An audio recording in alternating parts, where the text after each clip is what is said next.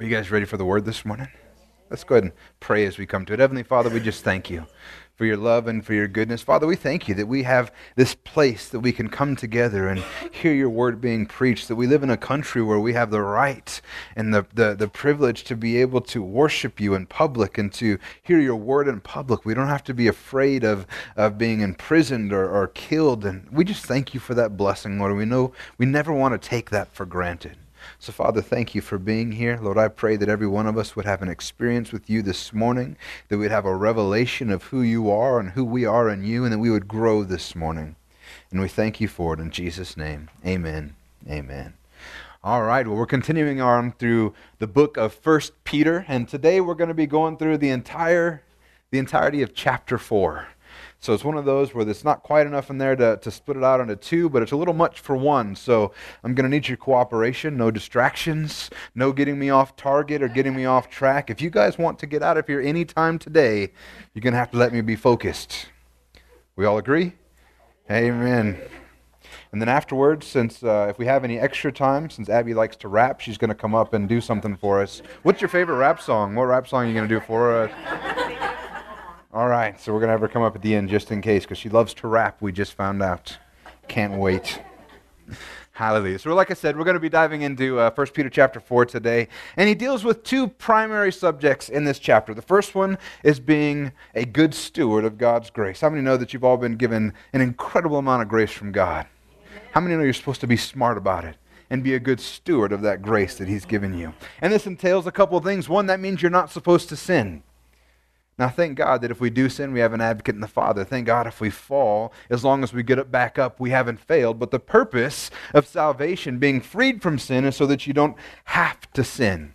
God's grace was not an opportunity for us to sin without consequences, but rather it was an opportunity for us to live without actually sinning. Amen? And the next thing that we're going to talk about is understanding that as Christians, we are going to suffer. If anybody told you that if you get born again, if you get saved, then everything's going to be lollipops and gumdrops from here on out, they lied to you. Because the truth is that as a Christian, you're going to suffer. You're going to go through things still. We still have a life to live. In addition to that, you're probably going to face things that you never would have had to face if you weren't a Christian.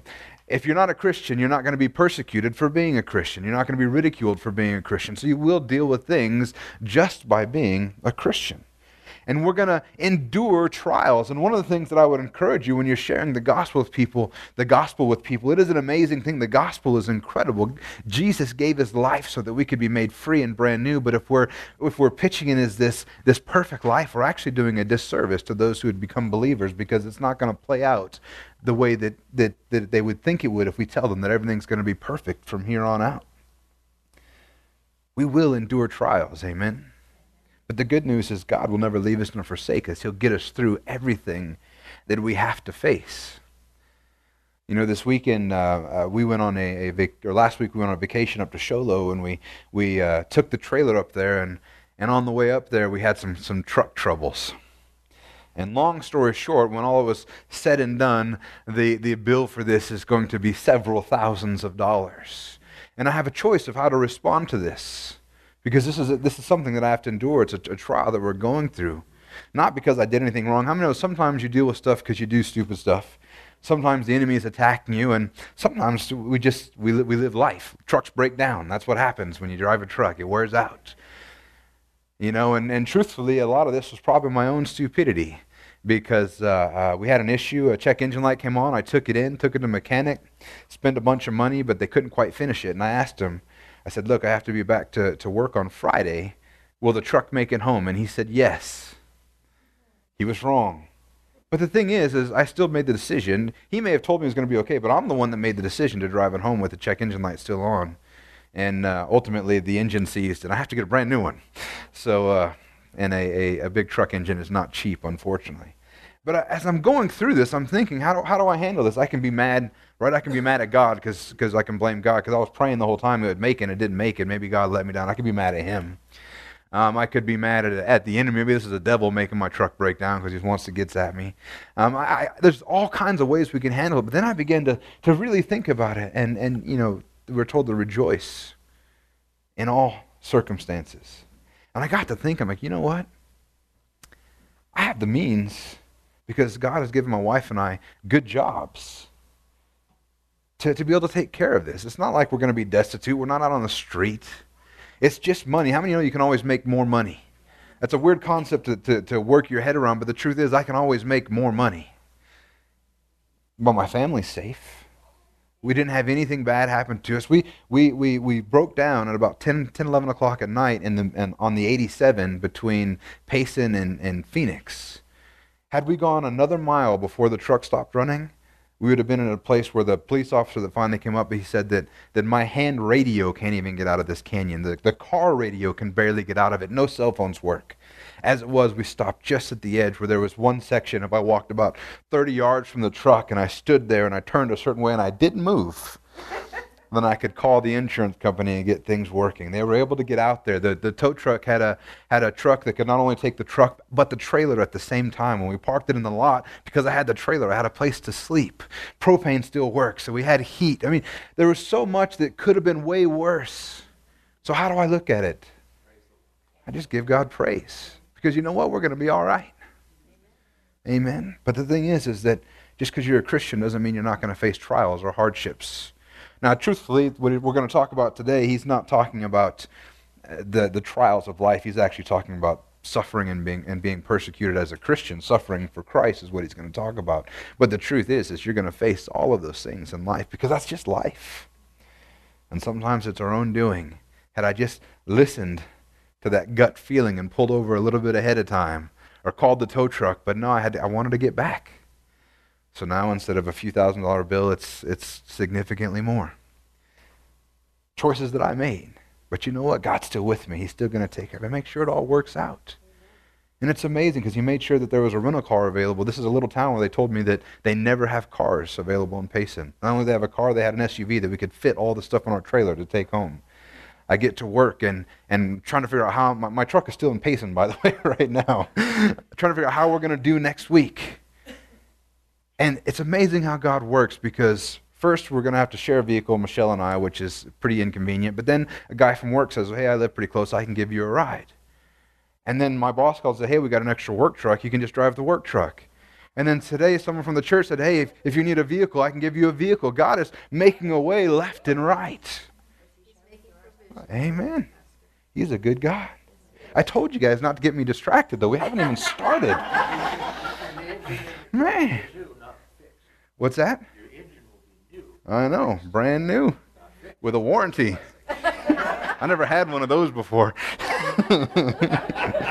1 Peter 4, 1 through 2 says this, since therefore Christ suffered in the flesh, arm yourselves with the same way of thinking, for whoever has suffered in the flesh has ceased from sin, so as to live for the rest of the time in the flesh, no longer for human passions, but for the will of God. You guys have seen pirates before, right? And what's the one thing that all pirates have is the eye patch. Did you know, I've read that the eye patch isn't because most pirates had a bad eye. Most pirate captains didn't have a bad eye. Do you guys know why that most of them wore an eye patch? Maybe a little bit of that. Yeah. What's that? What? I don't think that's it, but that's a good thought. Actually, what it was is that when you were on the ship out in the middle of the sunlight, your eyes would adjust to the sunlight, but sometimes they had to go below deck into their cabin or below deck of the ship. So if they kept a patch over their eye, the eye that the patch had would always stay adjusted to the dark. So that way when they went under the ship, they could just pop the patch up, and they would have one eye that could see until they were able to have both eyes adjust and they could see. So the whole point was about having their eyes being adjusted so they didn't go down in a complete pitch black waiting for their eyes to see under the ship. You've probably noticed the same phenomenon in your own life. When you walk inside from a super bright place, it takes a second for your eyes to adjust. Or have you ever walked into a movie theater and you walk in and you can't see anybody? It always happens when you're looking for your family because you came in late and you can't say a thing, so you're standing there in front of the screen just looking like a dummy looking around, trying to see people. And then you notice half hour into the movie, you look around and you can see everybody perfectly in the theater. It's because your eyes adjust and you can finally see it. But this is the same thing that happens to Christians who continue to live in sin after they get saved. See, at first it's not right. But eventually they begin to adjust, and it doesn't bother them anymore. And eventually it feels normal. And it shouldn't be. Sin should be against your character as a Christian. You've been given a brand new life inside of you. It's why we feel that conscience and that stuff going inside, because we're going against the grain. We're not acting like who we are. But if you do it enough, it'll begin to feel normal as your body adjusts to what you're doing. But as Christians, we should be living without sin, not adjusting to sin in our life. That's why Peter said we should arm ourselves with the same way of thinking as Christ, who suffered in the flesh. See, Christ could have made some compromises when he lived. He could have made some different decisions. He could have different things, but he suffered for us. He didn't compromise at all. And Peter says, you should arm ourselves with the same way of thinking. Don't compromise and live a little bit in sin. Because you'll get used to it. And that word translated as to arm yourselves it refers to how a soldier puts on armor. And what that means is it's just like when Paul used in Ephesians 6:13 where he says to put on the full armor of God. What that means is you actually have to do it. When you're born again, the armor doesn't just fall out of heaven and land on you. That means you have to make a conscious choice every day to put on the armor of God, to live in accordance with his will, to resist the temptation of sin. Because if we don't, we get used to it. Jesus suffered in unfathomable ways, and he didn't sin. And he actually had to suffer because of sin to pay the penalty for our sin, not even his own. But he continued on for the sake of the gospel. And he goes on to say, arm ourselves with the same way of thinking, for whoever suffered in the flesh has ceased from sin, so as to live for the rest of the time in the flesh, no longer for human passions, but for the will of God. The reality is that all Christians have suffered with him and died with him by faith. And if we did these things by faith, if we suffered with him by faith, if we accepted his identity because he accepted ours on the cross and paid the penalty for our sins, then we must understand that if we did it by faith, that we might have to suffer a little bit in our real bodies as well as in real life. We might have to deal with some stuff, even for doing good. Has anybody ever wondered, I feel like I'm doing everything right, I'm doing all the right things, but stuff's still going wrong? Anybody ever wondered why that's happening? Sometimes we have to deal with stuff, even for doing good. Matter of fact, if you remember in chapter 3, Peter said it's better to suffer for doing good, if that should be God's will, than for doing evil. Because if you suffer for doing evil, it's your own fault. You do something stupid and you suffer for it, that's your own problem. But to suffer for serving the kingdom of God, for serving Jesus, to suffer for that, he says that's a better thing to do. And if we're going to suffer both by faith in Christ and our own bodies for doing good, then we ought to live the life that was given to us by Christ's sacrifice. We ought to live how he intended us to live. Especially if that's what's ultimately causing us to suffer. In other words, if you are suffering or being persecuted for your new life in Christ, live that life regardless of what you're going to have to deal with. Don't get caught up in the sin of your old life just because it might be easier. There are some things that are going to be difficult as a Christian, that you're going to face persecution. You're going to face people pushing against you. All your friends that still want to go out and drink and party, and that's not who you are anymore, they're going to want you to come alongside of them and keep doing those things. You have to make a choice. Am I going to be who God created me to be, or am I going to fall back into who I used to be? Because we've been set free from sin. And the problem is most Christians don't understand it. They think they've just been forgiven. But you've been so much more than forgiven. You've been completely set free from the bondage of sin and death, from what used to control you. You have a choice now. You're able to live without sin. You're completely free from it. And so many people thought they were free before, but you talk to people who thought they were free before, well, I don't want to be a Christian because then I won't be free to smoke, to drink, to do all these things. Just ask them, if you're so free, then don't do them. They'll realize that they're enslaved to those things. They're not really free. They're just a slave to something else. Christ died so that we could live free from the bondage of sin and death. And as Christians, we should live our lives in such a way that we don't have any sin in our lives. It should be very rare for a Christian to sin. Amen? Now, like I said, I thank God when we do sin, we have an advocate with the Father. that we're still forgiven. If you fall down and mess up, you're still forgiven. But it becomes an issue when we're intentionally living in sin, when we're choosing to live this way. That's something we have to think about. Live your life free from sin, not in a way that all of a sudden your eyes adjust and you're okay with doing those things that are not permissible, that are not okay, that are just damaging to you. Continues on in verses 3 through 5, for the time that is past suffices for doing what the Gentiles want to do, living in sensuality, passions, drunkenness, orgies, drinking parties, and lawless idolatry. With respect to this, they are surprised when you do not join them in the same food of debauchery, and they malign you, but they will give account to him who is ready to judge the living and the dead. So many of you, if you've been around Michelle and I for long enough, you've probably heard of us refer to our BC days. Anybody ever heard us refer to BC days? That's our before Christ days, before we were saved days. It may shock some of you to know we weren't always Christians, certainly weren't always pastors. But when we talk about this, we never look back longingly on those days, wishing that we had those things back. Matter of fact, one of the things that I hate doing the most, because it makes me feel uncomfortable, is going downtown Tucson at night. Because there was so much of my life spent down there not being a Christian that it brings back memories that I just assume not relive. I don't want that life anymore. I'm so thankful that it's gone. So I don't look back on my BC days longingly. They weren't times of joy and being carefree. Now that I know what I know now. Back then I thought it was great, but I know now that I was actually in bondage, that I was being held down, I was being hurt and damaged. Those were actually in times of imprisonment and death. They weren't times of carefreeness and joyous time. I look back and I was like, man, I was so deceived by what was going on.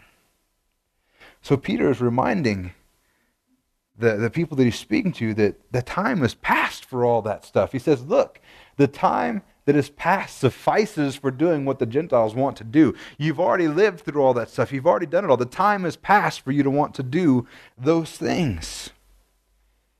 They're Christians now. And they have no business getting involved in all of this stuff. Yeah, they're working on it. Yep. All right. Apparently the building is structurally sound. Hallelujah. As Christians, are we done? As Christians, we have no business getting involved in this stuff. He says, look, the time for this stuff is past before you were born again, but you have no business getting involved in it right now. And the thing is, it doesn't matter how much time that you had in it. If you spent 20 years in it, that was plenty of time. But if you got born again at a young age, the short amount of time from when you were born to when you were born again has been enough time for you to live in sin. It's past. It's sufficed. That past suffices for doing those things that the Gentiles want to do now. The truth is if you've only had a short time, you're much better off. I look back now at my life, and God had always been speaking to me my whole life, but it wasn't until I was in my early 30s that I finally said, you know what, I'm just going to serve God with everything that I have. And now the only thing I wish is I would have done it when I was younger. How much time did I waste? How much more could I have accomplished for the kingdom of heaven had I been serving Him the whole time instead of waiting? But the reality is that we're all born sinners, and no matter what amount of time you spend in that life, that is certainly enough time to get that stuff out of your system. But here's the thing, though. If you try to live a godly life, you're going to confuse those around you. You're going to make them think some weird things because they're not saved. It says, with respect to this, they are surprised when you do not join them in the same flood of debauchery, and they will malign you. You know, it wasn't any different in Peter's day 2,000 years ago than it was in our day now. The interesting thing is we look at the history of man, and technology has changed, but people haven't. People are still born into sin. People still have the same old desires, the same things that they want to do. And Peter says that look, if you have said my past suffices for all this stupid stuff, and I'm going to live as a Christian and not get involved in it, people are going to be confused. They're going to treat you weird. They're going to wonder, why don't you want to go out with us? Why don't you want to do these things? They might even say that you're crazy for believing in fairy tales. They might even say that's one of the things I hear all the time, especially you get online and read forums and stuff, and anytime God comes up, people, man, I can't believe people still believe in fairy tales. And they begin to malign you, they begin to criticize you. And the truth is that we're pretty fortunate here in the United States. We kind of have, we don't kind of have, we have a lot more freedom than many other countries to share this stuff. But Peter says that if you live a life like this, and even in the United States, if you go ahead and say, I'm going to step away from that stuff, that's not how us people are going to malign you. And if you think about what he's talking about, the picture of what he's talking about, if you read the end of chapter 3 and the beginning of this chapter, he says that Christians are suffering even unto death for being a Christian. That's what he's talking about, this suffering, this maligning. Other translations say abuse is for being a Christian. But see, that's the thing, is that people have been deceived their entire lives. That what is killing them is actually harmless. That what is killing them is actually good for them. That's what we're seeing now, right? We have this idea in this world that all the stuff that the Bible calls sin, no, that's actually good. We have issues with homosexuality and gender identity issues, and we have issues with people that think drugs and getting drunk and all. Basically, this list here is not only not bad for you, but it's good for you. This is, you got to live free. You got to do these things. That's the stuff that's being taught today. But the truth is that it's all a lie. All that stuff is damaging and hurting you. And he says that they're gonna malign you, they're gonna abuse you, they're gonna persecute you for wanting to live the life of a Christian. It says, but they will give an account to him who is ready to judge the living and the dead. That's the unfortunate thing. Many people would read that and go, yeah, God's gonna get them, but it actually breaks my heart.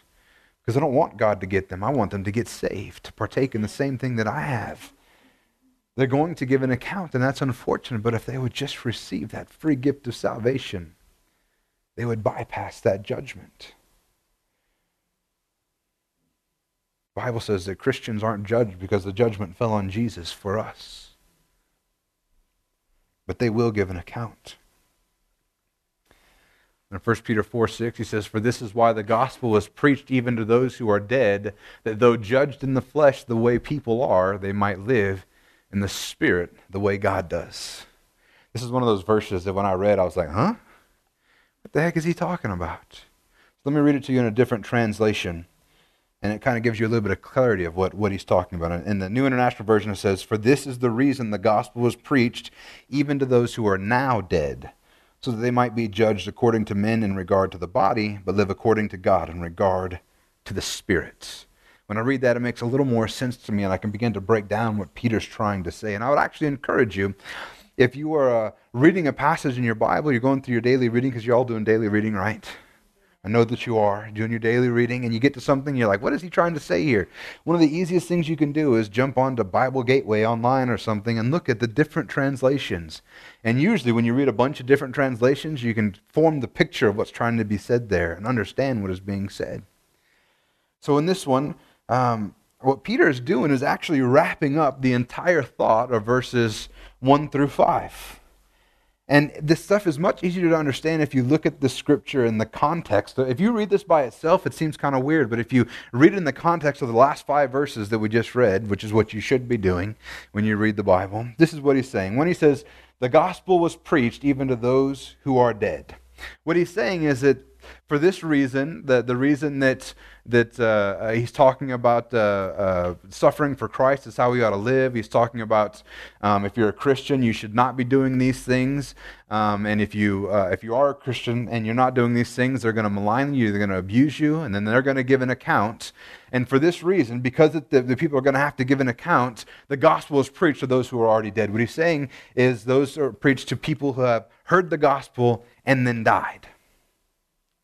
Like I said, in the NIV version, it says that the reason the gospel is preached even to those who are now dead. He's talking about these were real people that were living.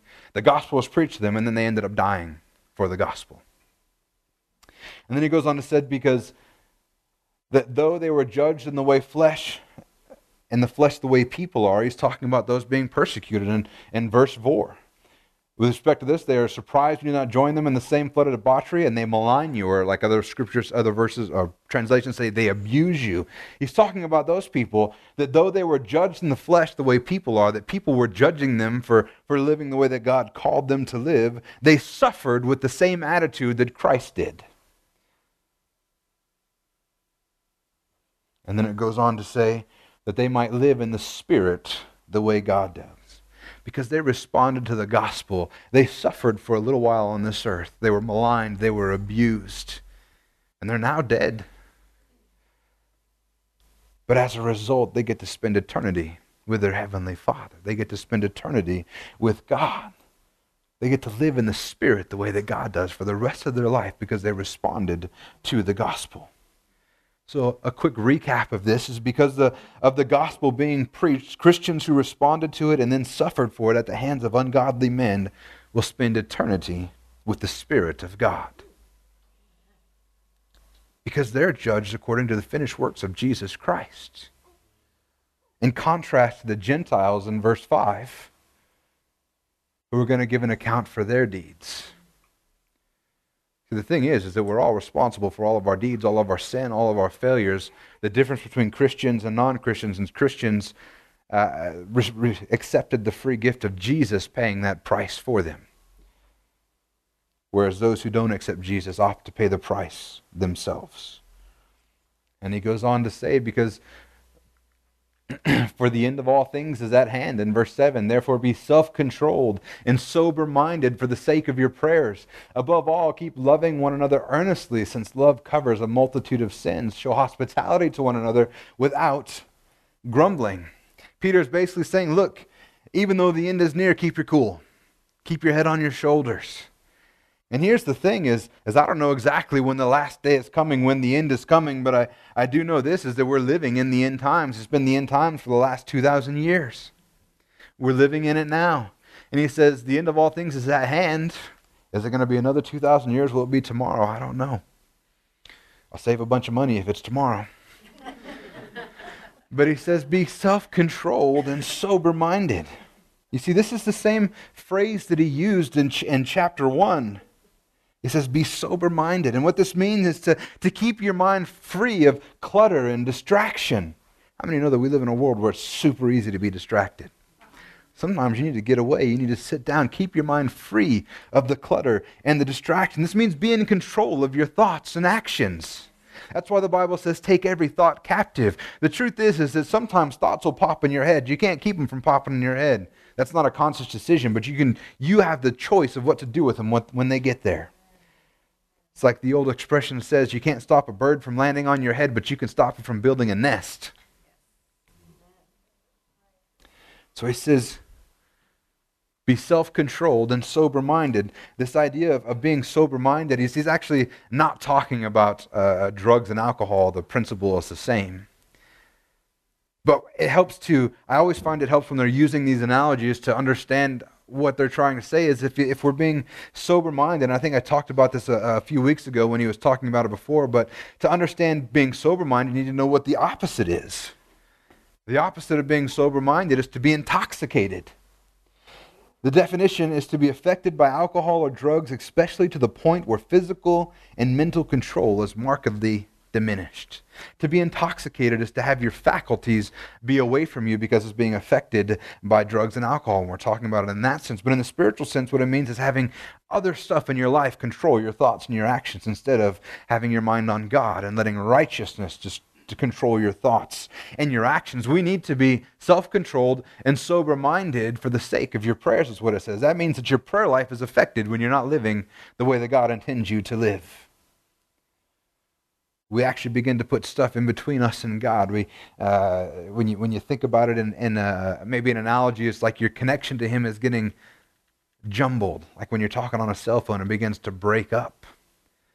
Because what we do is we begin to move away from God. We begin to separate ourselves from God. He's still there. He's waiting. He wants to be there. But because of the things that we do, we make it impossible for God to do the things that He wants to do in our life. Because we're not walking self-controlled and sober-minded. It impacts everything including our prayer life. And that's the thing, is that if we let the things of this world distract us, to get in our head, to cause any issues, we'll never be effective for God. Because you can't be effective if you're acting crazy. That's just the reality of it. And then he goes on to say, above all, when he says above all, what he's saying, this is the most important thing, in other words. He says, above all, the most important thing is to love one another earnestly. You know, this is the same thing that Jesus commanded us to do. John 13:34-35 says, a new commandment I give to you, that you love one another. Just as I have loved you, you are also to love one another. By this, all people will know that you are my disciples, if you have love for one another. The most important thing is that we love one another. Jesus gave us the same commandment. And then he says that we should do it earnestly. And the reason is that love covers a multitude of sins. This is one of those things when I was reading the Bible that confused me to no end. I'm like, how does love cover sins? I thought Jesus covered sin. Jesus died and he paid for all sin. If he paid for all sin, what sins are left to be covered? And it confused me. Because apparently I'm not as smart as some of you in here that probably got it right away. I'm sure most of you did. How does it cover a multitude of sins? Well, the thing is, what he's talking about is our interaction with one another, right? He's talking about keep love for one another, since love covers a multitude of sins. How many know that when you sin against your brother, you're still forgiven? How many know it could still cause a mess in that relationship?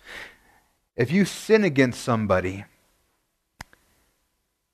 we're completely forgiven for the sin because of what Jesus did. But there's still consequences to our actions. We still have to deal with that. We still have to work through those relationships. We still have to move forward. How many know that if you're loving one another earnestly, it's a whole lot easier to forgive somebody that's done something to hurt you, to come against you? And that's the reality, is that's just how life works. You guys have heard me say so many times that we're a family. And the thing about dealing with a family is that's the number one key, is how do you deal with those things when we hurt one another? Because the truth is we're going to hurt one another. We're going to let one another down. We're going to do things that we should never do to one another. The truth is that while I'll never intentionally do it as your pastor, I will probably hurt you, irritate you, bother you in some way, shape, or form. I'll never do it intentionally, but the reality is that it happens. The question is, how do we deal with it?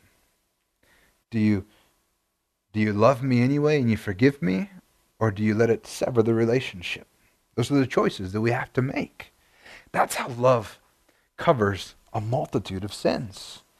Because when we love one another, it allows us to forgive each other better. It allows us to have a greater compassion and understanding for one another. That's why it's the most important thing.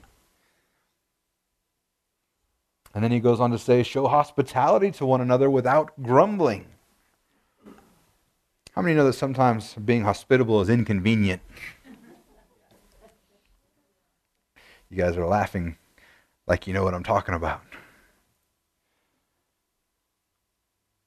Over the years, I've seen so many in this church be hospitable without complaining, though, even though I know it's inconvenient. When we first started this church, and I don't see... Where's your dad at?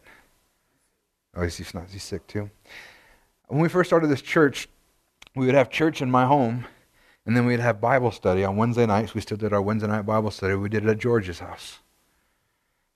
And I know that was inconvenient. It was actually, I was pretty tricky back then. I figured if I had it at their house, they could not show up. So, so we had it at their house. I knew they'd be there because it was their house. But it was inconvenient. You know, they had to get everything cleaned up, get the chairs out, get everything ready. It was inconvenient, but they never grumbled. They were so hospitable to us and the rest of the church, and they were always welcoming.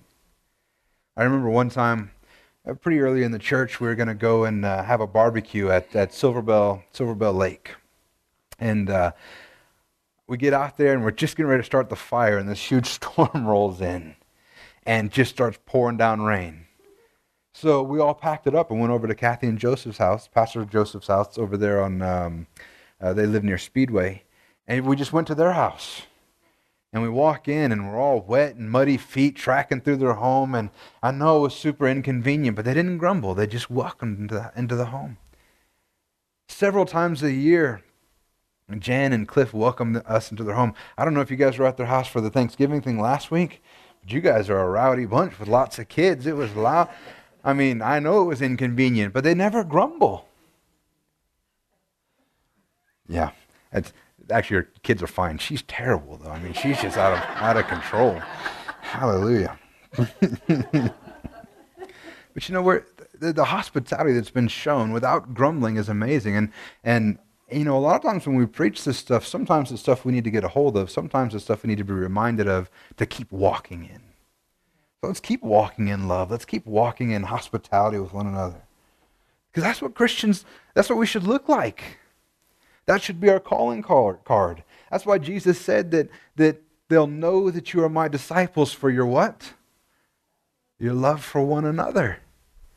I mean, love should be oozing off of you. People should know you by your love. Then he goes on and says that we need to be good stewards of God's grace. 1 Peter 4:10 through 11. As each of us has received a gift, use it to serve one another as good stewards of God's varied grace. Whoever speaks is one who speaks oracles of God. Whoever serves is one who serves by the strength that God supplies, in order that in everything God may be glorified through Jesus Christ. To him belong glory and dominion forever and ever. Amen. Do you know that God has gifted every single one of you in this room? You have gifts that can be used to serve him. Use what he's given you. Can you sing? Can you play an instrument? Get involved in leading worship, either on the worship team, or if you're a youth, do with the youth, or even just having people come over and worshiping God. Use those gifts to serve his kingdom. You have any artistic talent? Use that to serve the kingdom of God. See how you can use it to glorify God. Are you a generous person? Are you good with kids? Are you good with electronics or technology? Let me know. We can use those things in the church to glorify God. This is what Paul said about using gifts given to us by God's grace in Romans 12:4 through 8. For as in one body we have many members, and the members do not all have the same function. So we, though many, are one body in Christ, and individually members one of another. Having gifts that differ according to the grace given to us, let us use them. If prophecy in proportion to our faith, and service in our serving, the one who teaches in his teaching, the one who exhorts in his exhortation, the one who contributes in generosity, the one who leads with zeal, the one who does acts of mercy with cheerfulness. The truth is that we should use our gifts to honor God, because it's been given to us to do that. That's the whole purpose of the gifts. There's so many in this room that are so incredibly talented, but you don't realize that God gave you that gift, that ability, not to serve yourself, to glorify yourself, but actually to glorify him. All these gifts are given in order that everything God may be glorified through Jesus Christ. Because the truth is that the glory belongs to him. That's one of the things that when I was younger, I struggled with, because everything I seemed to put my hand to just worked out. Everything I tried worked out. The problem was, I thought I was awesome. I thought it was me. And one day God said, all right, you think it's you? Let me step back a second and let's see how it works out. Spoiler alert, it didn't. And my world came crashing down around me. But then I began to realize that everything that I can do, everything that God has gifted me with, is to serve him. It's funny, I don't know if you guys have ever looked through your life to see how things work, but I look at even every job I've ever had, every training that I've ever had. It never worked to fruition in the secular world, but I look back at all the training and jobs I've had, and I'm like, God was just preparing me to do this. The whole times, even when I didn't even know it, even when I was in high school and in college, God's been preparing me for this whole time, and I didn't even know it. The problem is I thought I was getting it all for me, but it was instead for him. So if God's given you a gift, and it doesn't even have to be particular. Some of you guys are just gifted servers, just people that are servants, and that's what he says here. Serve as one who serves by the strength that God supplies. That means that some people have that servant heart. You can do anything. But the truth is that we need people. We need people to step up and use their gifts in this church so that we can grow and have the stability to have even more people come in. We need people to run the slides so that, and help with the soundboard so Matt doesn't have to do both every single week. We could use people that could help out with that. Matter of fact, I could use probably 3 people. So we could have 2 people that alternate on slides and 2 people that alternate on the soundboard. So 3 people could help out over there. I know we need help in the children's church. Like I said, we got a lot of kids. And that room gets packed. They don't want to be doing it every single week.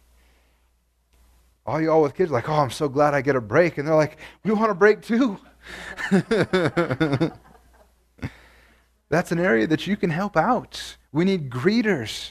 We need people that help with social media. We have a couple people doing it, but we could still use more. People that, all the slides and stuff that get put together, I still do that. If there was somebody that was gifted in that could do that stuff, use your gift to glorify God and serve in His church. The whole reason you were given those gifts was to serve Him anyway. Amen?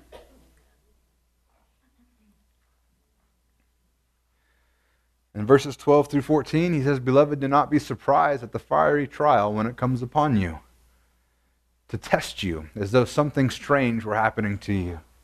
That's the thing is, so many times as Christians, we go through stuff and we're like, why is this happening? I'm doing all the right things. I'm praying, I'm reading, I'm going to church. But Peter says, don't be surprised. It's going to happen. You're going to go through stuff. Beloved, do not be surprised at the fiery trial when it comes upon you to test you, as though something strange were happening to you. But rejoice insofar as you share Christ's sufferings, that you may also rejoice and be glad when His glory is revealed. If you are insulted for the name of Christ, you are blessed, because the Spirit of glory and of God rests upon you. So when we're persecuted, when we face suffering for being a Christian, we shouldn't think it's strange, and it's for 2 main reasons we shouldn't think it's strange. One, we isolate ourselves when we think that we're the only ones going through something. If we think it's strange and we're the only ones dealing with stuff, we don't want to talk about it, we don't want to get support and encouragement from one another, we don't want to walk alongside other people, we isolate ourselves, and it just makes it more difficult. Matter of fact, that's what the devil wants, is you to be separated. That's why so many times you wake up on a Sunday morning and you're too tired to go to church, or you don't feel well on a Sunday morning. It's like Saturday you felt great, Sunday morning you feel bad, all of a sudden at noon you feel better again. But you wake up with those things. It's because the devil wants you to be isolated and not be around other believers. Stuff will happen. The car will act up. The kids will act up. There'll be fights. There'll be issues. But the truth is you should persevere. And it's always crazy to me when people are like, man, I really want to make it to the healing service, but I'm just too sick to come. Like, that's what we're doing here. The second reason is in 2 John 15 through 18. This is what Jesus said. If the world hates you, know that it has hated me before it hated you. Most of the time, people don't even hate you. They hate Jesus inside of you. So don't think it's strange when you're going through these things, but instead rejoice anyway. The thing is that in this country, we're starting to see a shift in the cultural mindset. We're starting to see a shift in the government, and right now, we still have it really good. Most Christians in other countries would love to have the freedoms that we have. The fact that we can come and have a building with a big sign outside that lets people know that we're a church is amazing. The fact that we have a place that we can come together and worship and pray and study His Word, it's an incredible blessing. It's one of the things that I think Christians get really wrong, is that we take it for granted. We don't want to get involved in a church. We don't want to deal with anything we don't like or deal with any hard things, because we know we can just go to another church around the corner if we don't like what's happening there. So instead of working through things, instead of showing forgiveness and working and walking in that love, we just keep hopping churches, because there's no reason not to. We have it so good that we take it for granted. But the thing is we are starting to see a shift in this country and in the government, and I think things are probably going to start changing here before long. In California, they've now passed a resolution, or it's getting ready to be passed, that pastors are no longer allowed to say that transgenderism and gender identity and homosexuality is something that's a sin. We're not allowed to call it a sin anymore. I don't think it's quite a law yet, but they passed a resolution that all the terminology, all the things have to change. And it's funny when they talk about being inclusive and accepting, what they mean is everybody but the Christians, or only Christians need to do it. Nobody else has to be accepting of what we believe. But the truth is, things are changing. We're going to start facing more persecution. We're going to start facing more things, and as they get worse, we shouldn't be surprised. He says, don't be surprised. Matter of fact, we should all be surprised if you're surprised, because it says clearly not to be surprised. And he says, but rejoice insofar as you share Christ's suffering. That's a weird phrase, right? How do we share in Christ's suffering? By faith. He took our place, and we took his life. By suffering, we were dead, buried, and rose again. That's why we do baptism. That's what it's a picture of. Dying in Christ, being buried, and rising again in newness of life. That's the whole purpose. So insofar as you share in Christ's suffering, insofar as you're a Christian, don't be surprised at these things, that we may rejoice when his glory is revealed. One day, Jesus is coming back, and there's not going to be any confusion anymore. People are going to say, oh, I guess those weren't fairy tales. And they're going to have a rude awakening. And while they'll be having a moment of regret, we'll be able to rejoice when his glory is revealed.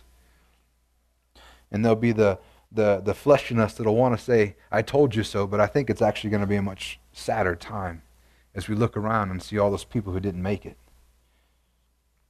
Especially if we had the opportunity to minister to them and to share with them. You see, when Christ is revealed to all on that day, we're going to rejoice, and we'll be exalted if we connect to it by faith right now. You have the opportunity now. When Jesus comes back, it'll be too late. When you die, it'll be too late. Accepting this before you die, before he comes back, is the key.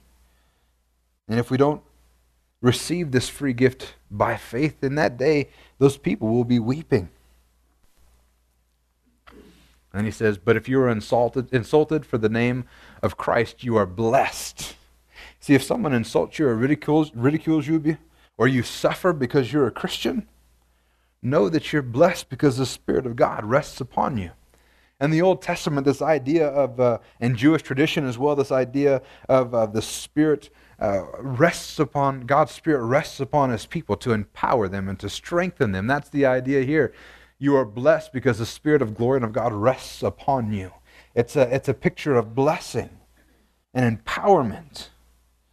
And the thing is, if you're a Christian, you're going through these things, if you will stay pressed into him, he will give you the strength to get through whatever you're going through. I'm not saying it's going to be easy. We've done some Bible studies and looked at some of the people that are being persecuted in other countries, and I pray that I can have the resolve that they have to do the things that they're doing. But I'm amazed that when I look at the Christian or the American church, and we can't get people to come to church on Sunday, but in those they're risking their lives to meet together, and they're memorizing the Bible because they know it'll be taken from them, and they figure they can't take it from me if it's in my mind.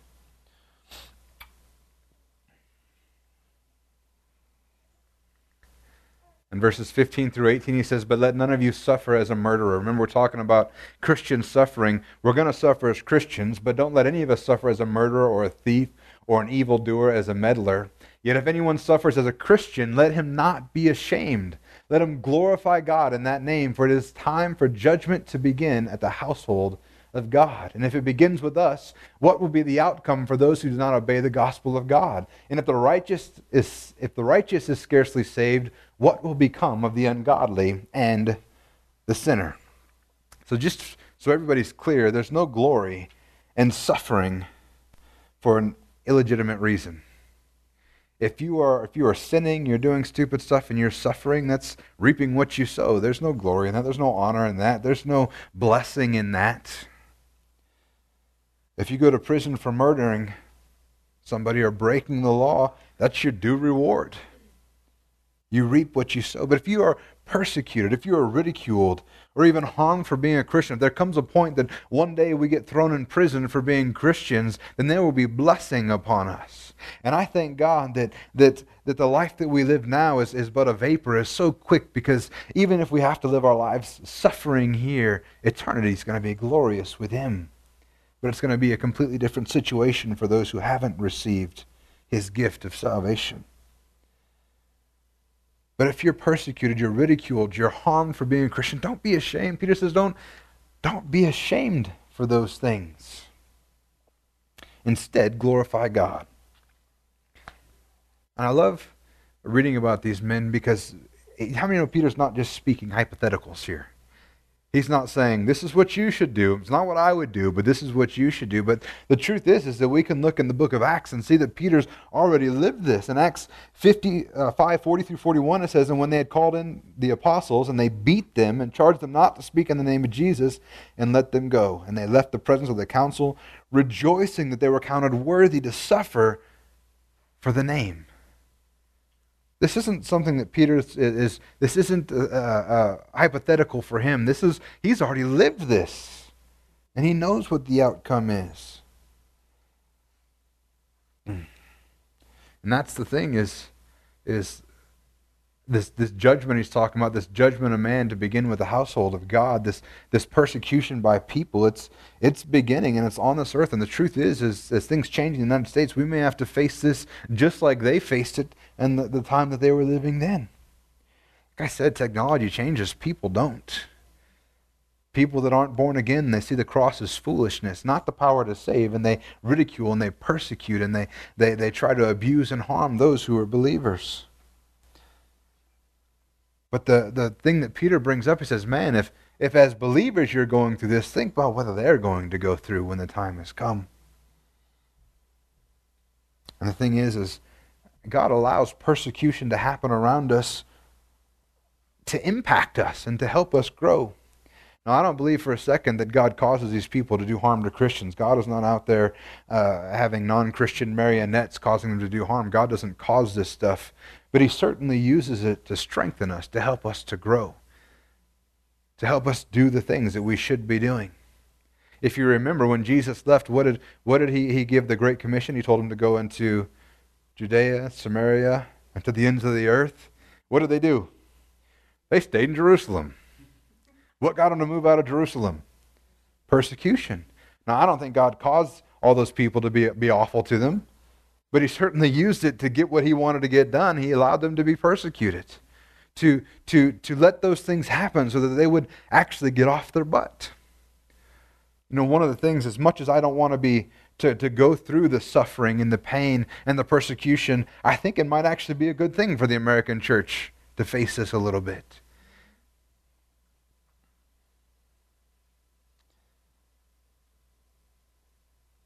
The thing is that we're strengthened through these trials as our faith grows, because we actually have to exercise our faith muscle and trust God, and it begins to grow, it becomes stronger. And we're disciplined, not punished. I want you to understand there's a difference between discipline and punishment. But we are disciplined through persecution to do what God wants us to do. And the truth is, it's as if the righteous is scarcely saved. You know, this has nothing to do with God's ability. It has to do with us. It's not difficult for God to save us, but the difficulty lies with us, because we have to make choices. Do we move forward in our faith, or do we back down and run away? Because being a believer isn't easy. And there's going to be tough times. And we'll go ahead and end here in verse 19. Therefore, let those who suffer according to God's will entrust their souls to a faithful Creator while doing good.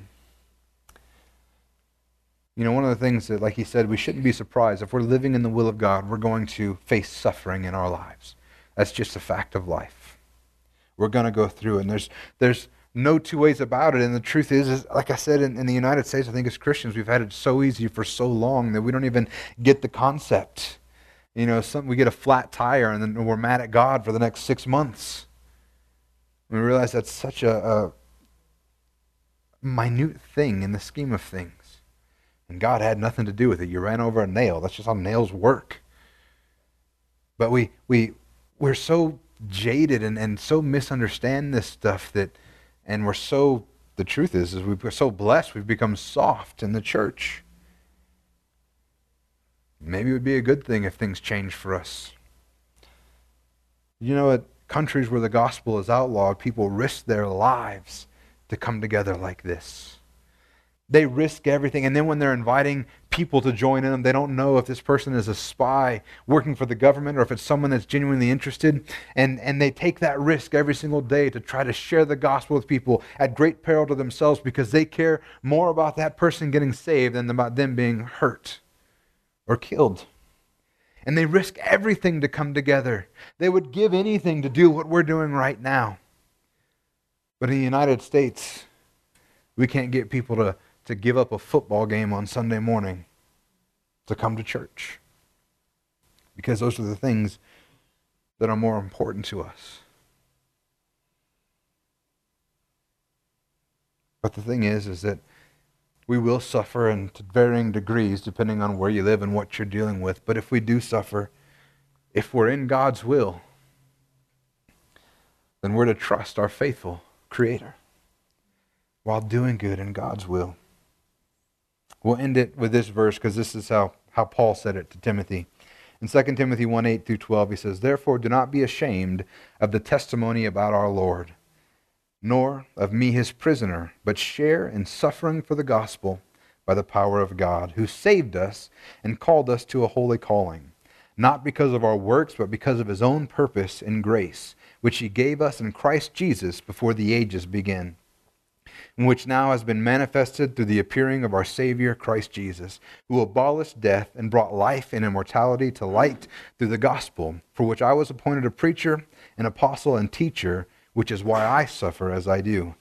But I am not ashamed, for I know whom I have believed, and I am convinced that he is able to guard until that day what has been entrusted to me." Church, that's the attitude that we should take on. Amen? Amen. Let's go ahead and bow our heads.